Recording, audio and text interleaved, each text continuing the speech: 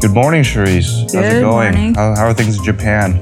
It's great. I have much better weather than Hong Kong. Oh yeah, it was Significantly better. pretty bad. Well, it hasn't been that bad. Honestly, nothing that isn't manageable, but it's been tough getting around. That T8. It's been tough getting around. Maybe you can tell people where you're at right now.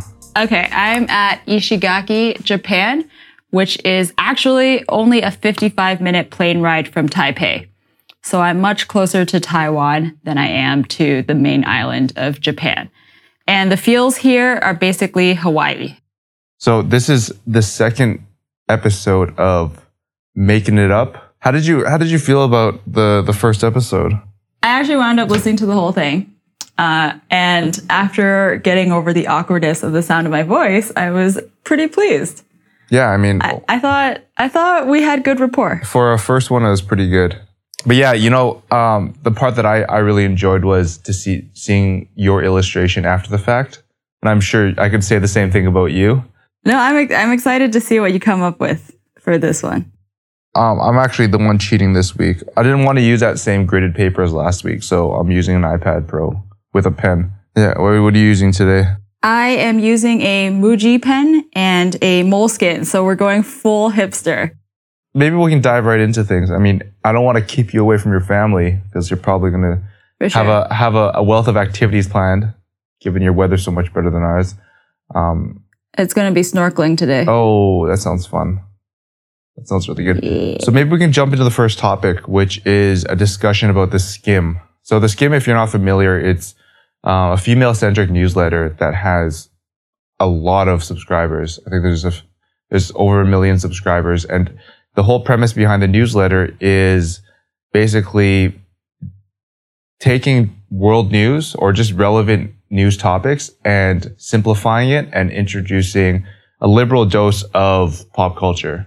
And, recently there was, I guess there's these two schools of thoughts that emerged where one side, courtesy of this writer for Slate, Christina Cauterucci, I'm pretty sure I screwed up that name, she was going off about how the Skimm is the Ivanka Trump of newsletters, where it's basically supporting the fact that news can be simple and you can be overtly basic in how you present it. On the other hand, people are arguing that, courtesy of a writer for the Columbia Journalism Review, Kaylin, another name that is very difficult to pronounce, Kaylin Ugulik, was saying at the end of the day, you're putting these topics in front of people that might not necessarily be looking for insight into this. So it's, once again, I mean, I'm pretty sure I used this term last week. It's like things that are net positive. And the fact you're actually bringing this to light is better than not highlighting it at all, even if it's a bit basic, even if it's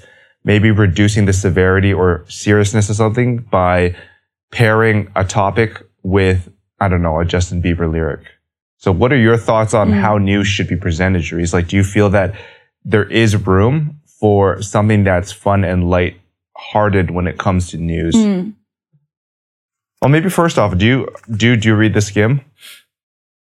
So I used to read the Skimm. I used to be a subscriber, and then this makes me even worse than the Ivanka Trumps of newsletters, is I couldn't keep up with it because it's a daily newsletter that is, I would say, like a 10-minute read, maybe. And it is actually, in my defense of the Skimm, it's actually quite dense because, sure, maybe some of the times they introduce a news topic is with a pop culture reference, but they always link out to other articles. So if you were to seriously read the Skimm, you'd be devoting maybe half an hour to reading hard news on subjects that aren't easy to understand. So that's me and the Skimm. In preparation for this, I did go back to read a couple of recent issues. And I don't know if this is in response to the Slate's criticism, but I didn't find a single shallow martini-based metaphor. I subscribed quite a while ago, and I mean, I never read it. But the reason is that those references, I feel, detract from the actual topic at hand, and it almost reduces the actual importance of something. Why do you think it reduces the topic at hand? Because I think that you have to find a way to create relevance for it by injecting pop culture. As opposed, how do you consume your news? I consume my news through RSS, through newsletters, not really social media, because honestly, for whatever reason, I mean, Twitter is probably the most intellectually rooted sort of news discovery I have, but it's not like I'm going to Facebook for news. What's the most Skim-like product that you follow? Is there one that's like an aggregate? There's kind of the male version of the Skim called The Hustle that I just started following out of, I almost like market research to see how they do it. But even then, like creating the flow and the kind of the narrative is much more impactful than catching me with, a pop culture reference. And I think that's the thing is that people, for me personally, it's not that you can't word it in a way that is a little bit more lighthearted, but do you need to reference something from pop culture in regards to getting someone's attention? Or can we start building a base of knowledge where, hey, you know what? Let's lead with the fact of why this is important or why this is impactful versus, hey, you know what? What's the meme of the week? Let me latch onto that as the vehicle. I see a lot of parallels from what we talked about last week, where it's like at the end of the day, you're using like this thing where it's almost like a Trojan horse, where you're going to use pop culture as a Trojan horse. And then once you let it into your life, you start to wrap your head around it, then the real message unveils itself. Personally, I think it can be successful. I just don't like it. I just think that there's obviously different ways you're going to look on how you're going to educate someone on a topic. But, I generally find defining the importance of something through the writing and setting up the argument versus, what's the lowest common denominator? I have two responses. One is I don't think the Skim is as shallow as you're describing. I don't know if it's improved since when you were a regular reader, but in my research, I really did not find it to be as as weak as the Slate was describing, and as I feel like you are currently describing. And my second response is that something that I do follow regularly are those satirical news shows like The Tonight Show, Late Night with Seth Meyers, Last Week Tonight. So all three of these shows cover the news, right? But they do it in a way that's humorous, and they are very popular, right? Seth Meyers, Trevor Noah, John Oliver. I feel like John Oliver, I've watched. Right. So you at least are aware of these people, and they have a big viewership. I was not doing research and watching an episode of one of these shows, and I was struck by how much of this baiting that they do, that we've been describing that the Skim does. This baiting where they're like, hey, the news is hard to understand. Let me use a joke to set up this difficult topic for you. So I kind of feel like if the Skim gets hate, then these shows should get hate too, because they do the same thing. And maybe they all do they all justly deserve it. I mean, there is no really right or wrong answer. It's on the basis of the medium. I think TV needs to set itself up in a certain way, especially by virtue of you having more limited time. You can't mess around. But to that argument, John Oliver, I think, has a sense of the facial reactions. Everything is done to, as you said, set something up. And I don't always agree with that either. I think there is part of that I just want a little bit more rigor, and I want people to potentially focus on things from a more functional point of view rather than entertainment, because I feel everything is overtly driven by entertainment. Like the Skim is all those references create an entertainment product that personally, like philosophically, I don't always agree with. And I think that's where my friction with this, like if I was to look at the Slate versus Columbia Journalism Review, I'm definitely on the Slate side. So I think that it's coming down to that point where, hey, can you start to push people to understand, the importance of something versus, hey, you know what? Let's sugarcoat the topic. But then again, that's the thing is, I kind of see now I'm weakening my argument, but I know for a fact there's certain people that need a stepping stone into deeper narratives, deeper news, whatever it may be.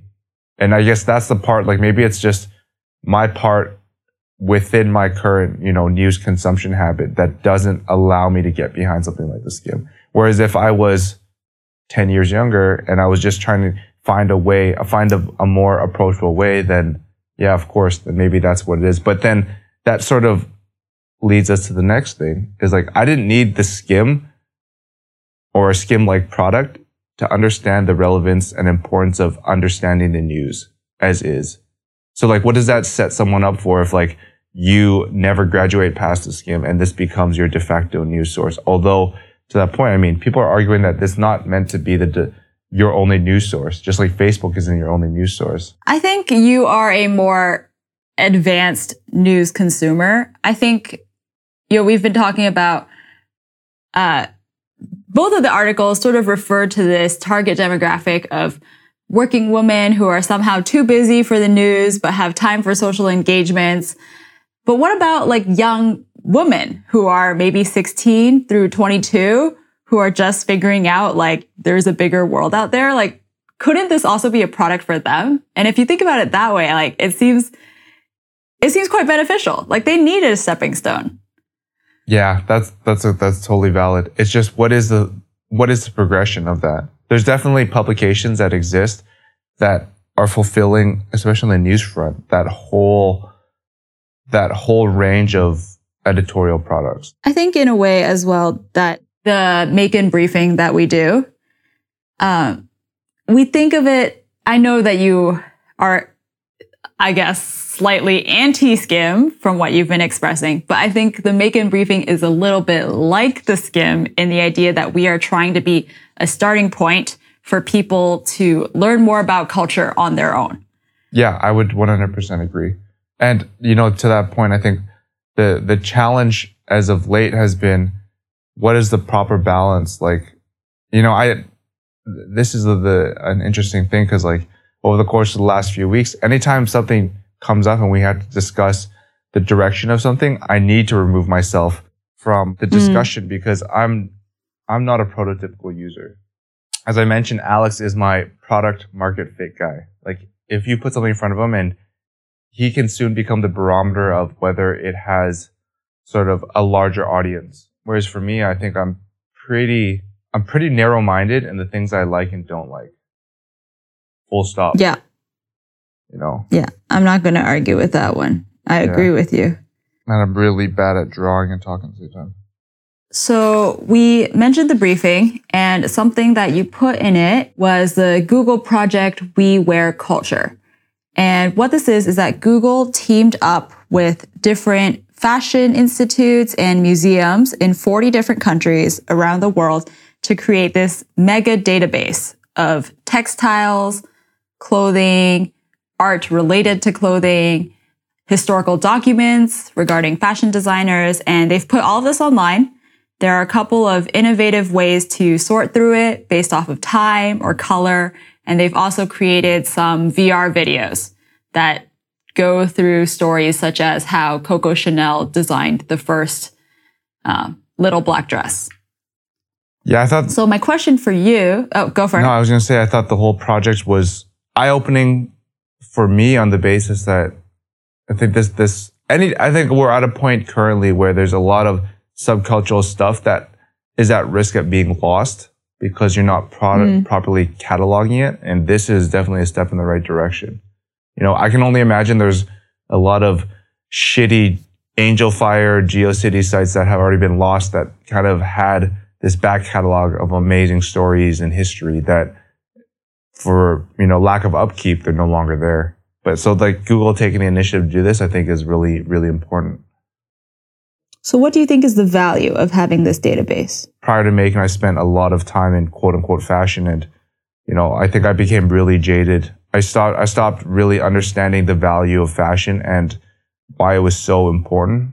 But now I look back on it and, being quote unquote out of the game, it's like fashion in itself has such an important role in helping define identity.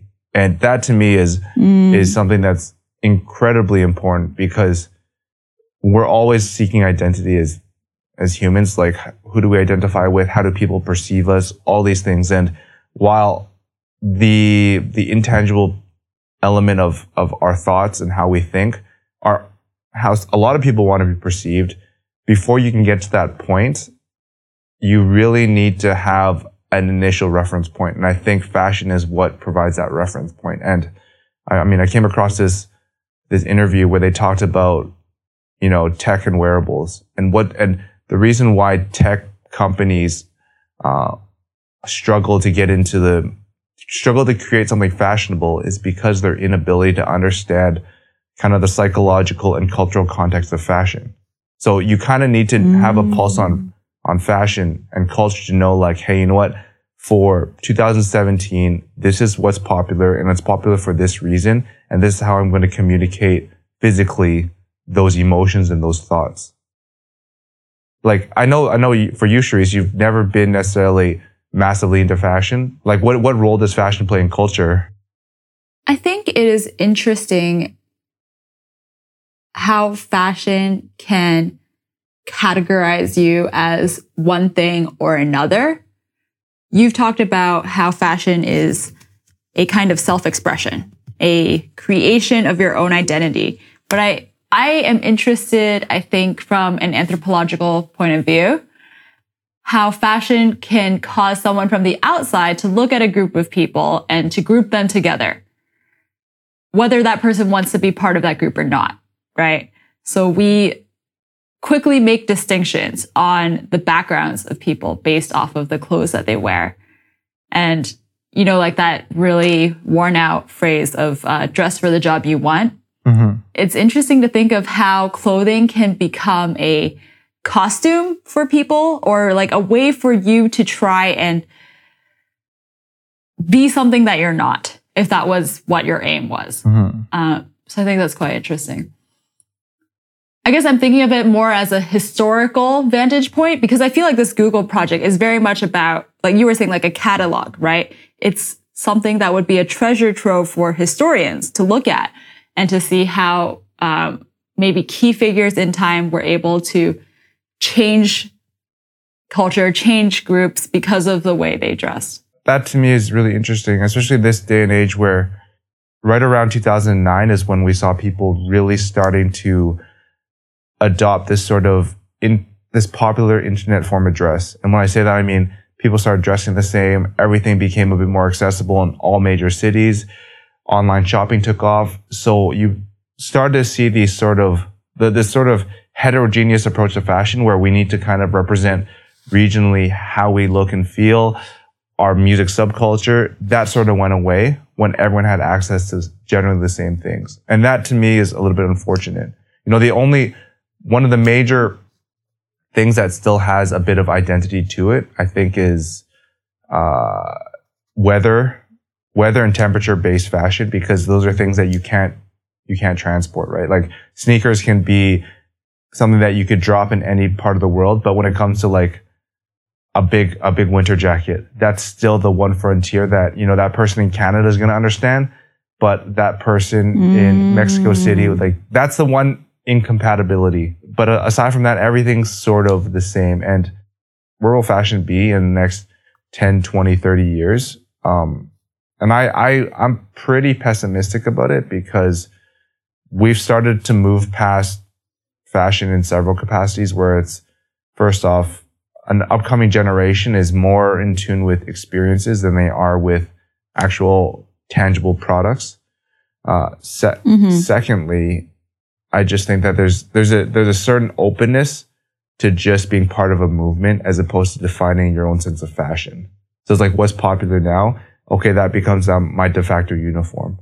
As opposed to like back in the day, I personally felt that, it was almost embarrassing. And this is just me speaking from my youth.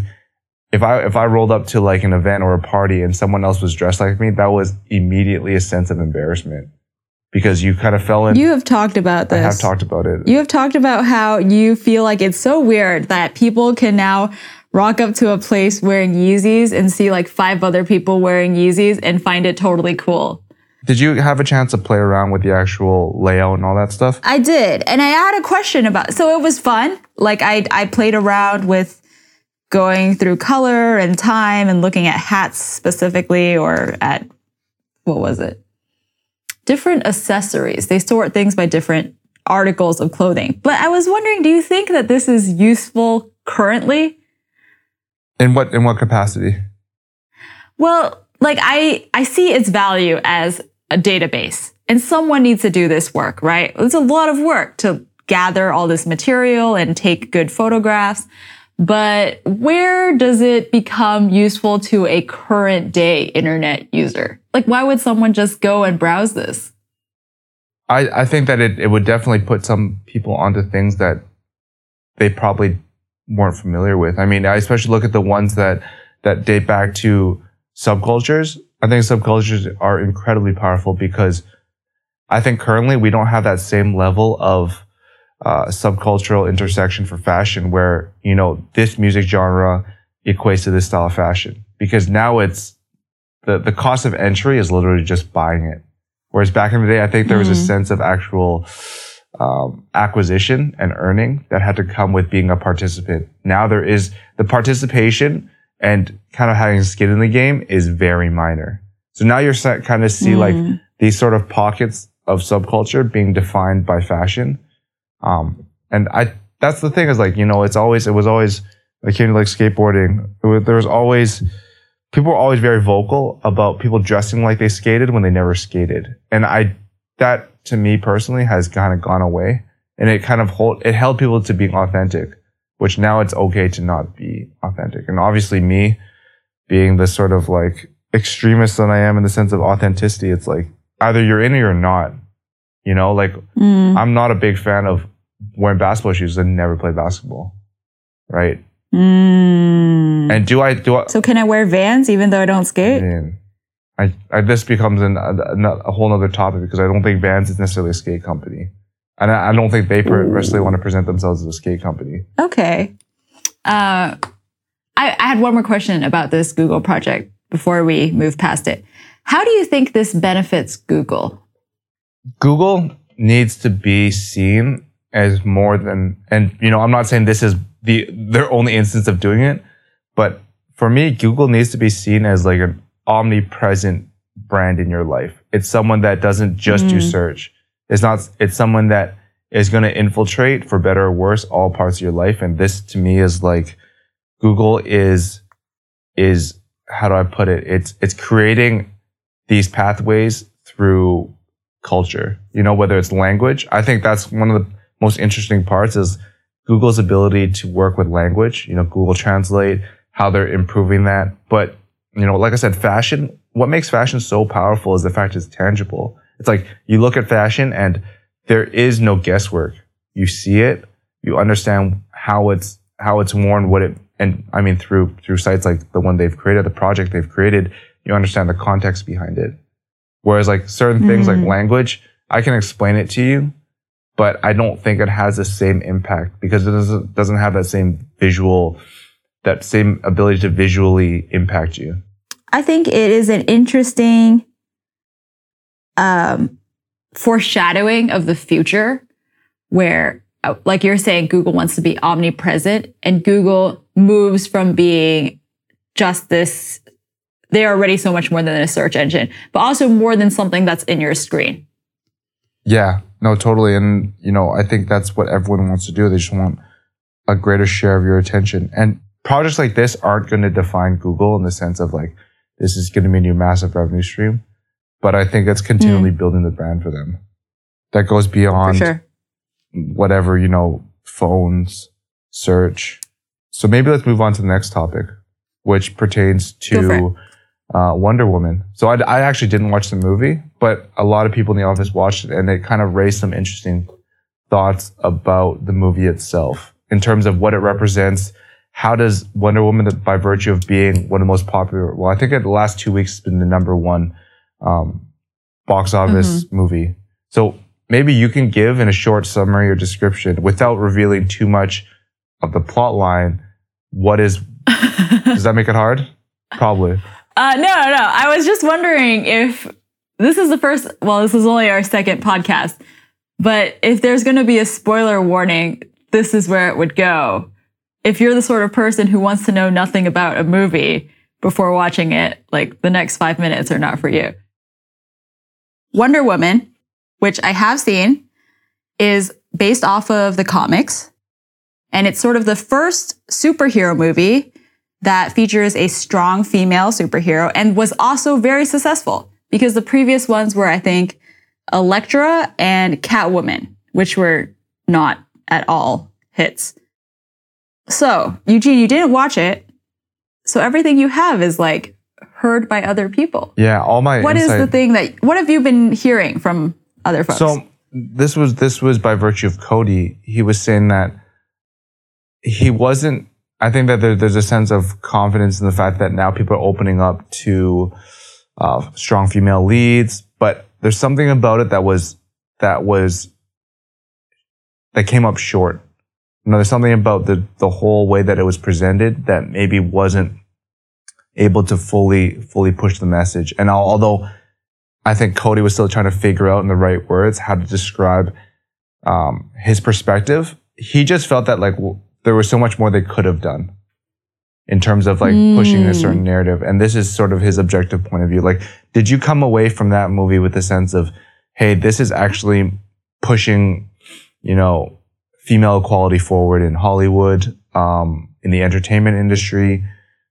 Or was it simply just, hey, you know what, this is pure entertainment and I think it's gender agnostic. Like, it doesn't matter whether it was Wonder Woman or whoever else. It was just a good movie. So I discussed this with my sister, who also watched it, and she feels that expecting a movie, any movie, to be this big catalyst for feminism, like to change someone's mind, is a lot of pressure to put on something that's for entertainment. So that was her stance on it. And I argued that I think what is exciting to me as a woman is just fair representation in Hollywood.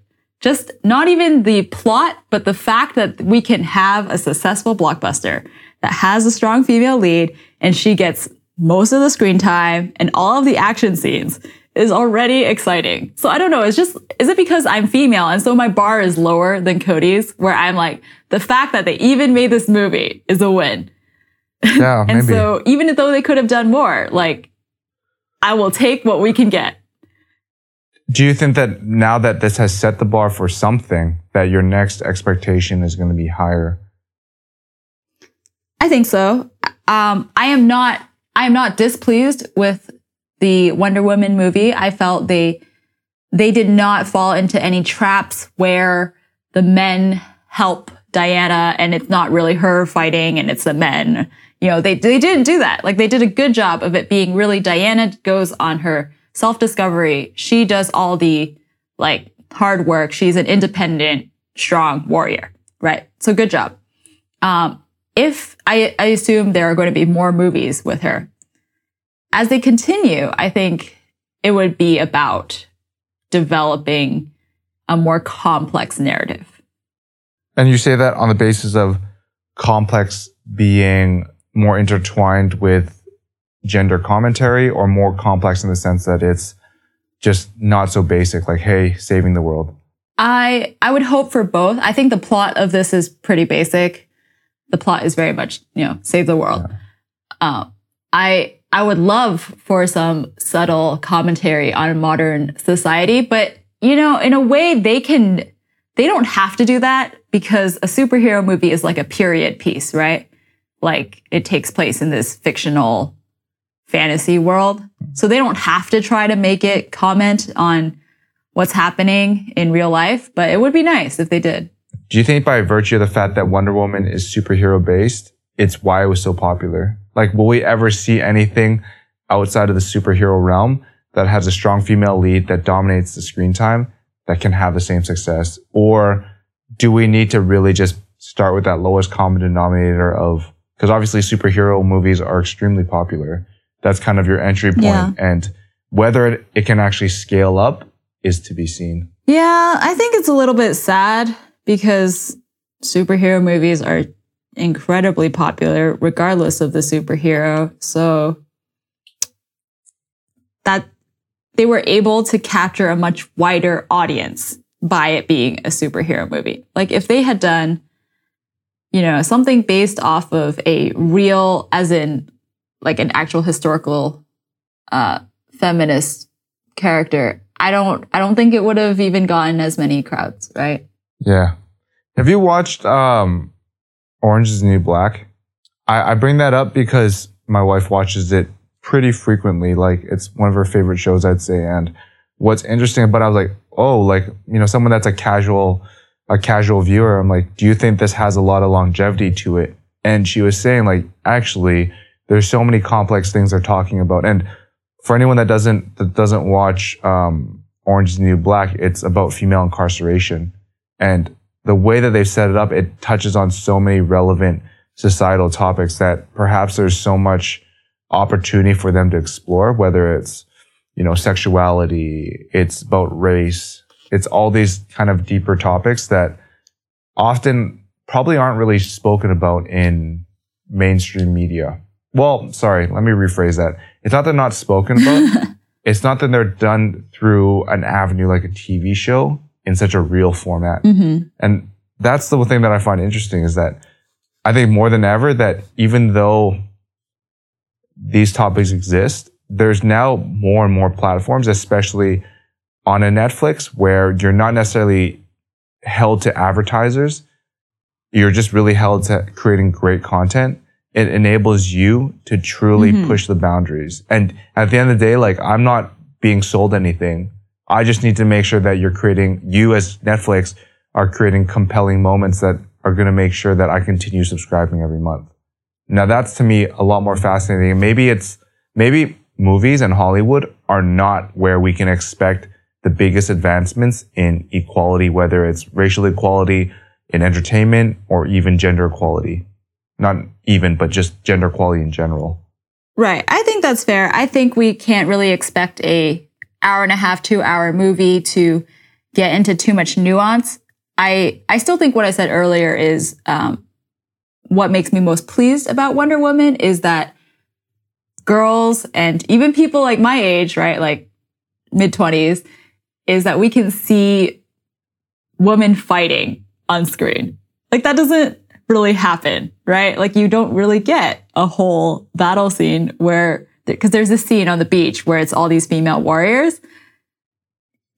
Men get to see men shooting other men all the time, right? Yeah. So it's just nice that we got to see that. Yeah. But you brought up Orange is the New Black, which brings us perfectly to our last topic regarding the Liechtenstein piece that was sold in order to start that criminal justice fund. That was mind-blowing to me on the basis that it was just sort of, the way it was so casually revealed, and I think that I haven't checked since I first came across it and whether it's sort of made itself known across the internet, but that honestly is massive news in my eyes. I'm honestly not that familiar with the whole intersection of art collection and philanthropy, but I think that by virtue of having something like that happen, that is incredibly impactful.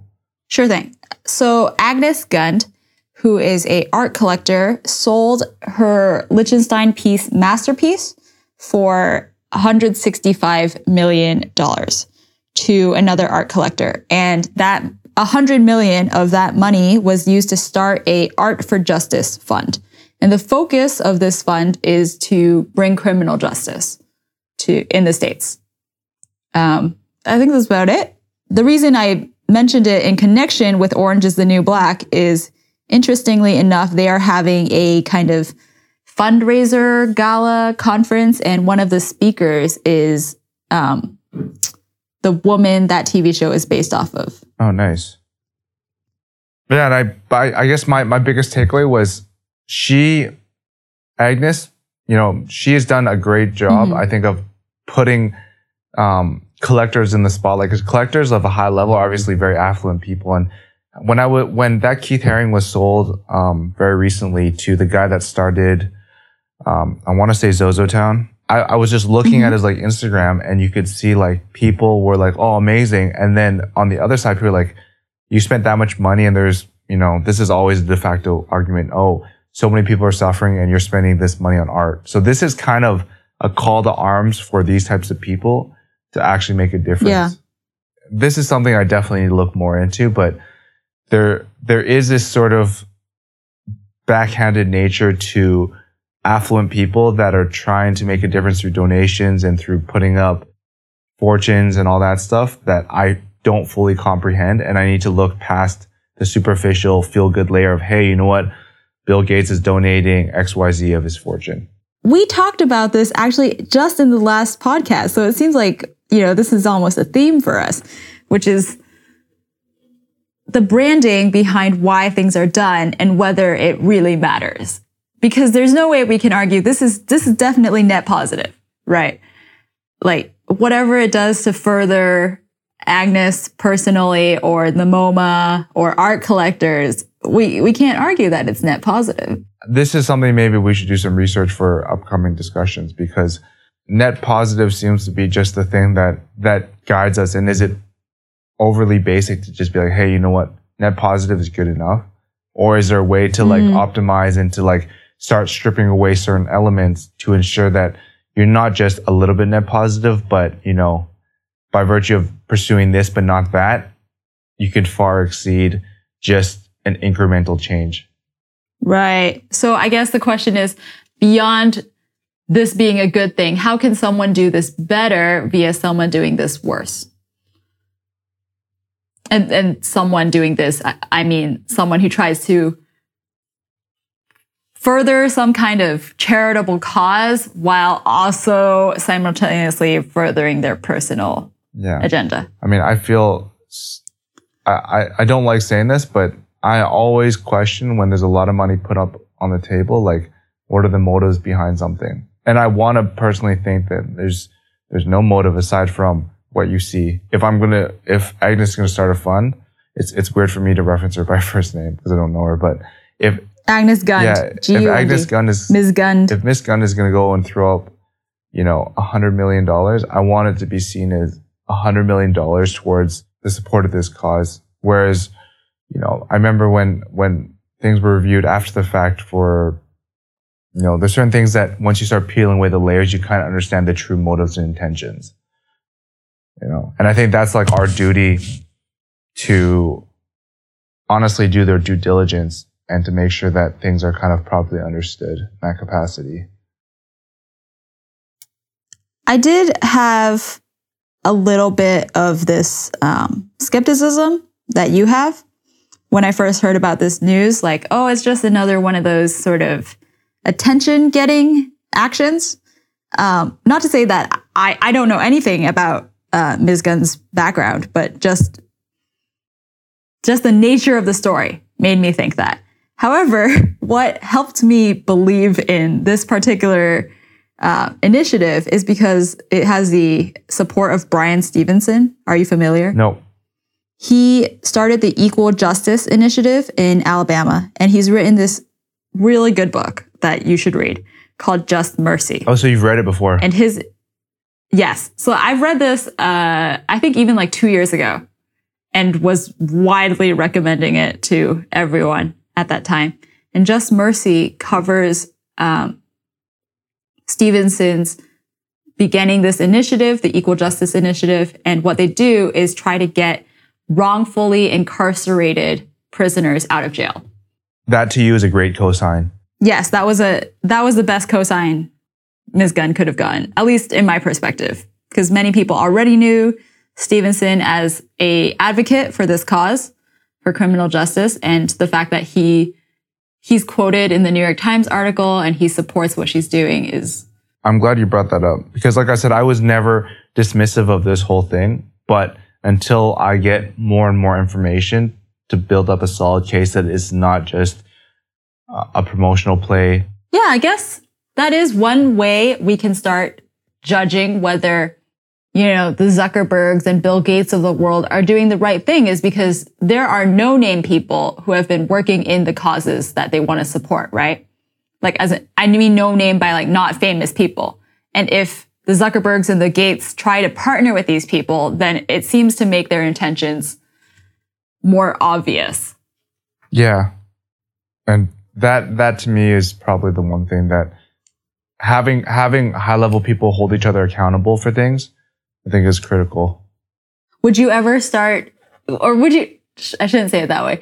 I was just trying to think of what the equivalent would be for like people in our industry. And I guess it's like the people we're around collect clothes and toys and sneakers and other products. And it would be like reselling those things for some kind of good cause. Yeah, I think that's something that would definitely be, I mean, there's a lot of, people collect a lot of stuff, you know, sneakers, clothes, electronics, and finding a way to generate support around that would be really interesting. But arguably, the world of art collecting and the world of sneaker collecting, they're miles away in terms of how lucrative one and the other can be. Not to say sneakers can't be lucrative, but you're looking at one piece of art that moved for 165 million. Yeah. Right? I think, how many sneakers do you have to sell? I mean, I don't know if one singular collection could ever get to those levels. I think that's a good place to end it. I'm going to let you get back to snorkeling and hang out with your family. I'm going to get ready to go to the office, look out the window and lament how gloomy it is and how rainy it is. I'm Eugene. I'm Charisse. And this is Making It Up.